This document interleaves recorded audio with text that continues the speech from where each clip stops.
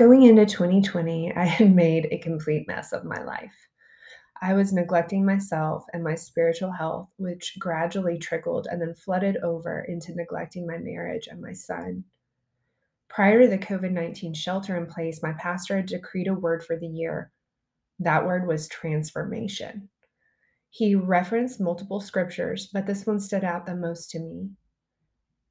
Return to me, and I will return to you, says the Lord. And that passage or scripture is from Zechariah 1, verse 3. For me, there was great conviction with those words. You see, I was a person who was proclaiming to be a Christian but living another life. I was checking the Sunday box and being the quote unquote good mom by taking my son to church every week, but there was no real evidence of living the life of a follower of Jesus in my life. At the time, I was socially drinking.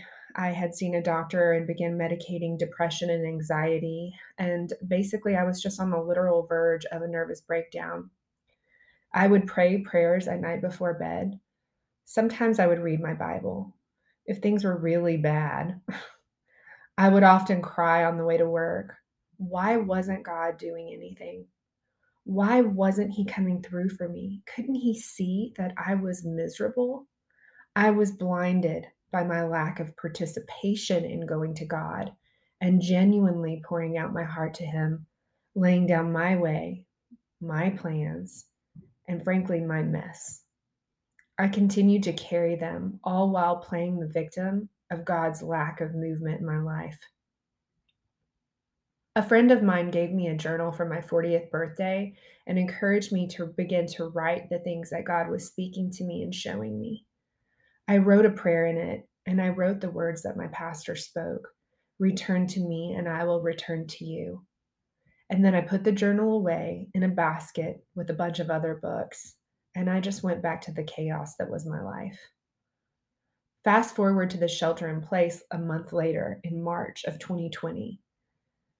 We had mandatory work from home, mandatory homeschooling, mandatory time away from the things that kept me distracted from dealing with me. I remembered the journal and the word, and I started to write everything. All of my feelings, my beliefs, my prayers, hopes, and even a lot of complaints. Just everything. I asked God to heal me. I asked God to forgive me. I asked God to help me break the habits of alcohol and medication.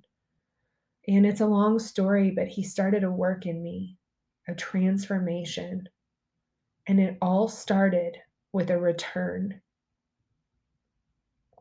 I heard a pastor once say, if you can't hear God anymore, it's not because He moved. And while I do believe there are seasons that He lowers His volume so we'll press in closer and go up higher to where He is, in my story, I'm definitely more like the prodigal son. And I think that we're all prodigals at some point. When we accept Jesus, we get to enjoy the benefits of an heir, including a fully restored relationship with Him. But we take our benefits for granted, or we expect God to do something amazing for us. And then when it happens, we just get so, I guess, consumed with it, enjoying it, that we forget God. Well, at least that's what I did. Thank God for second chances and thirds and fourths and 40ths and 60ths because there have been a lot of second chances for me. I love this verse in Luke 15 that says, while he was still far away, his father saw him and was filled with compassion for him, and he ran and embraced him and kissed him. Return to me, and I will return to you.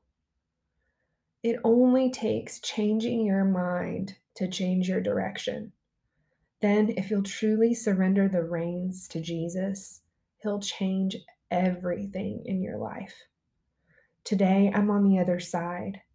I don't abuse alcohol. I don't take any medication for anxiety or depression. I mean, is my life perfect? Absolutely not. Am I doing life alone?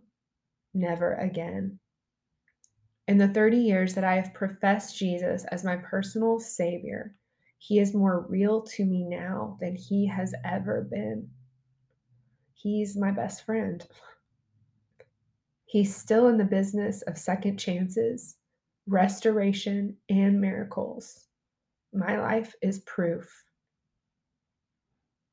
So, my question to you today is, do you need to make a return? Have you been living a life with one foot in the world and one foot in the kingdom? God's word says, I know your deeds, that you're neither hot nor cold. I wish you were one or the other. So, because you are lukewarm, neither hot nor cold, I'm about to spit you out of my mouth.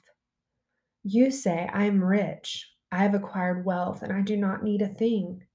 But you do not realize that you are wretched, pitiful, poor, blind, and naked.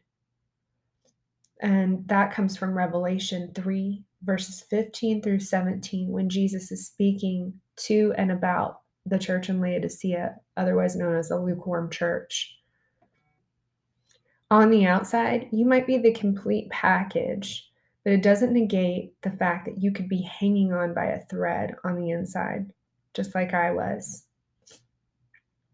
I just want to encourage you to go to Him right now, and I promise you, He will run to meet you too.